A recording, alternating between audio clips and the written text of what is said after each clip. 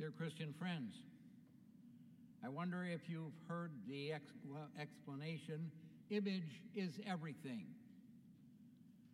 It actually usually means in our language, truth and reality are not important. You can achieve your goals, you can get elected, you can make a sale just by looking good. Reality doesn't matter. It's the image that you project that makes you a success. The Bible has a word for people who live like this. It's kind of an ugly word. It's called hypocrite. It means pretender. Jesus uses the word when he says to these folks, "Why do you test me, you hypocrites? Why do you test me, you pretenders?" Now the Pharisees and Herodians came to flatter him.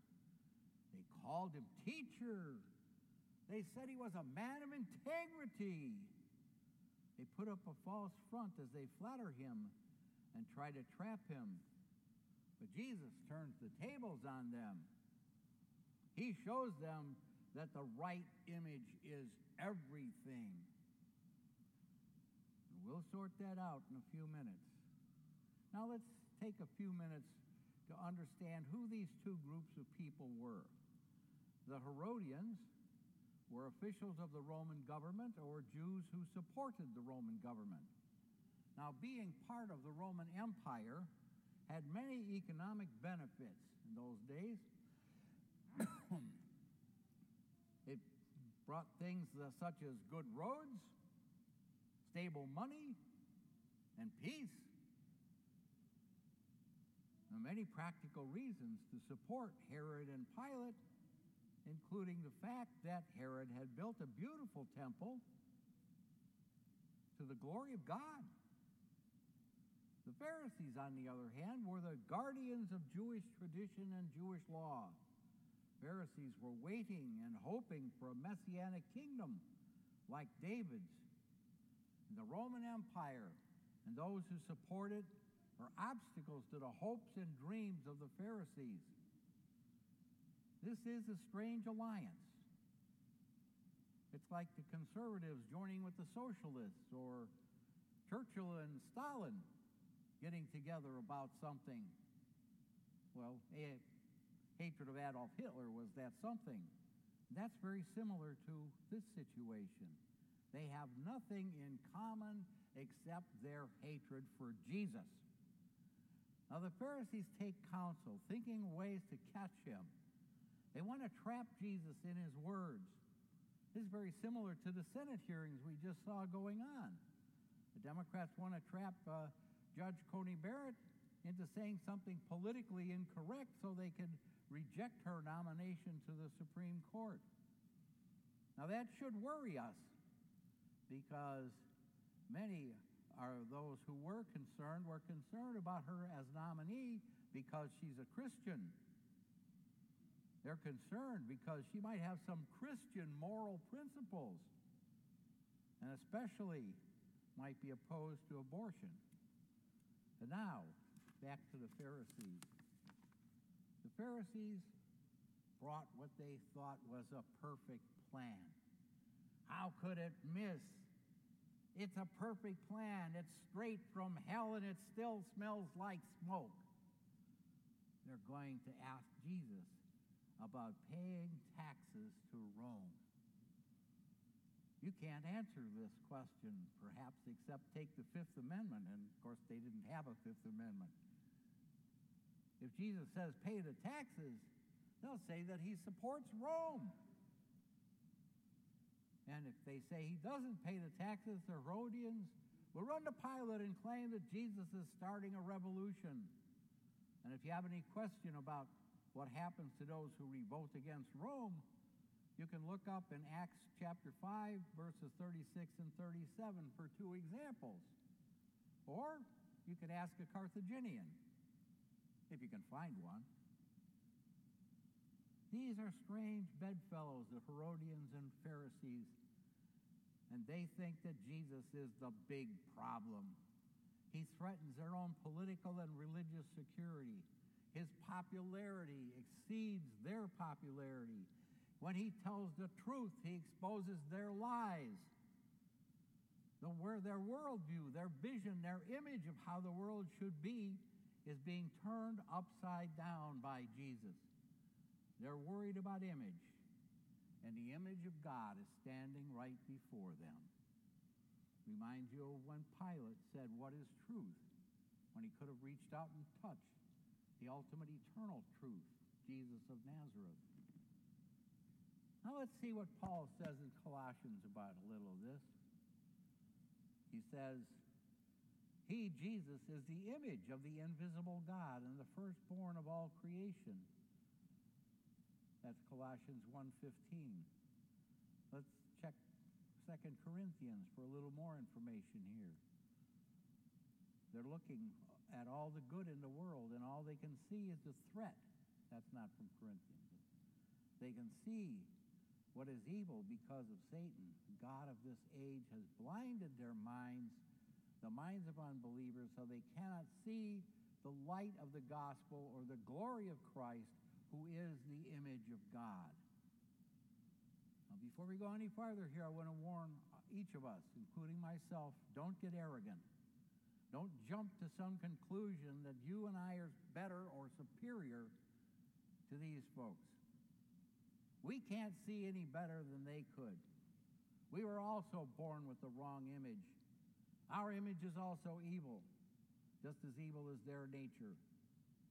Remember our ancestor, Adam? He was created in the image of God. Eve had the same image because she was taken out of Adam. Remember, though, Adam and Eve couldn't leave God's good creation as it was.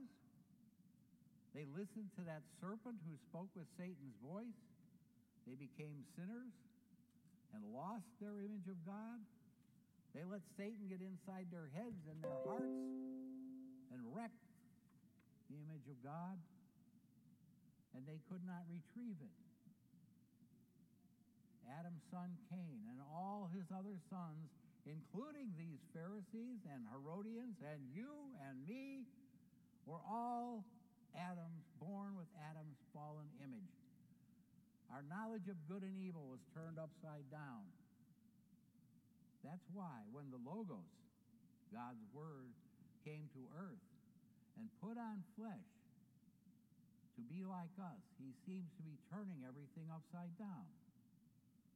Remind you of some of Jesus' sayings. Those who are first will be last, and last first. That's from Matthew 19.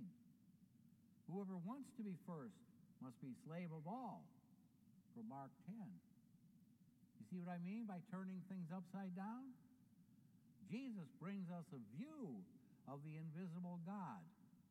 God is spirit. He cannot be seen with eyes of flesh. But Jesus shows us the Father. He shows us the work of God in the kingdom of the world. He turns the tables when those, he says, give to Caesar what is Caesar's, and then serve the true God. What Jesus is saying is that we need the government to keep sinners and ungodly in check.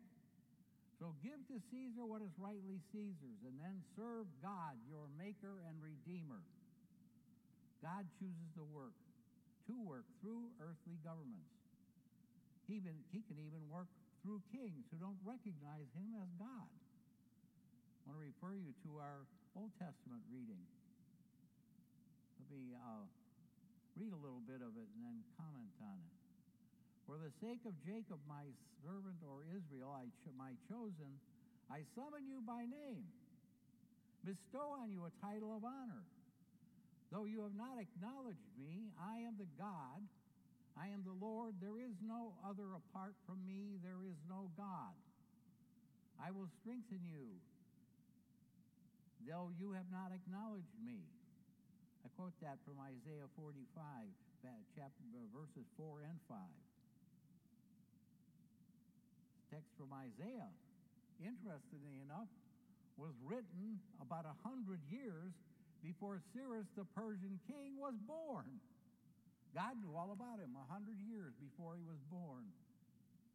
God said, I'm going to pick you out. I'm going to make you the king. And I'll give you special strength. 100 years before you're born, God did all that. He not only uses earthly kings, he puts them on their thrones. He uses them to benefit his children. Remember when Pilate made that boast that he had the power to either release or crucify Jesus? What was Jesus' answer? You have no power over me unless it's given to you from above, Mr. Pilate. The right image shows us God working for our salvation. The right image will hang on the cross. Pilate will make his little silly sign that says that Jesus is King of the Jews in 3 languages. What a scholar. Pilate missed the point. The God-man hanging on that cross was not just the King of the Jews. He was the King of kings and the Lord of lords. God used Cyrus, king of the Persians, to deliver God's people from captivity and to restore Jerusalem. He used Augustus Caesar to bring Virgin Mary to Bethlehem for the birth of Christ. He granted Pilate the authority to crucify Jesus. And when it all looked like Jesus' enemies had triumphed, that broken, beaten, crumpled body was taken down off the Roman cross and laid in a Jewish grave, the real power of God took over, and salvation for the world was the result. Image is everything. It's usually a cynical expression, saying the truth really doesn't matter. It comes down to the eternal reality of your relationship with God. And your relationship with God is a profound truth. When the troubles and doubts arise, when sickness and pain depress us, when our conscience accuses us, then image is everything. On the cross, Jesus of Nazareth, King of the Jews, King of kings, is the image of the invisible God. And the image you see is the God of the universe, and what the God of the universe has done to make us his own. He did not spare his own son, but gave him up for us all. Praise the Lord. May the peace of God, which passes all understanding, keep your hearts and minds in Christ Jesus unto life everlasting. Amen.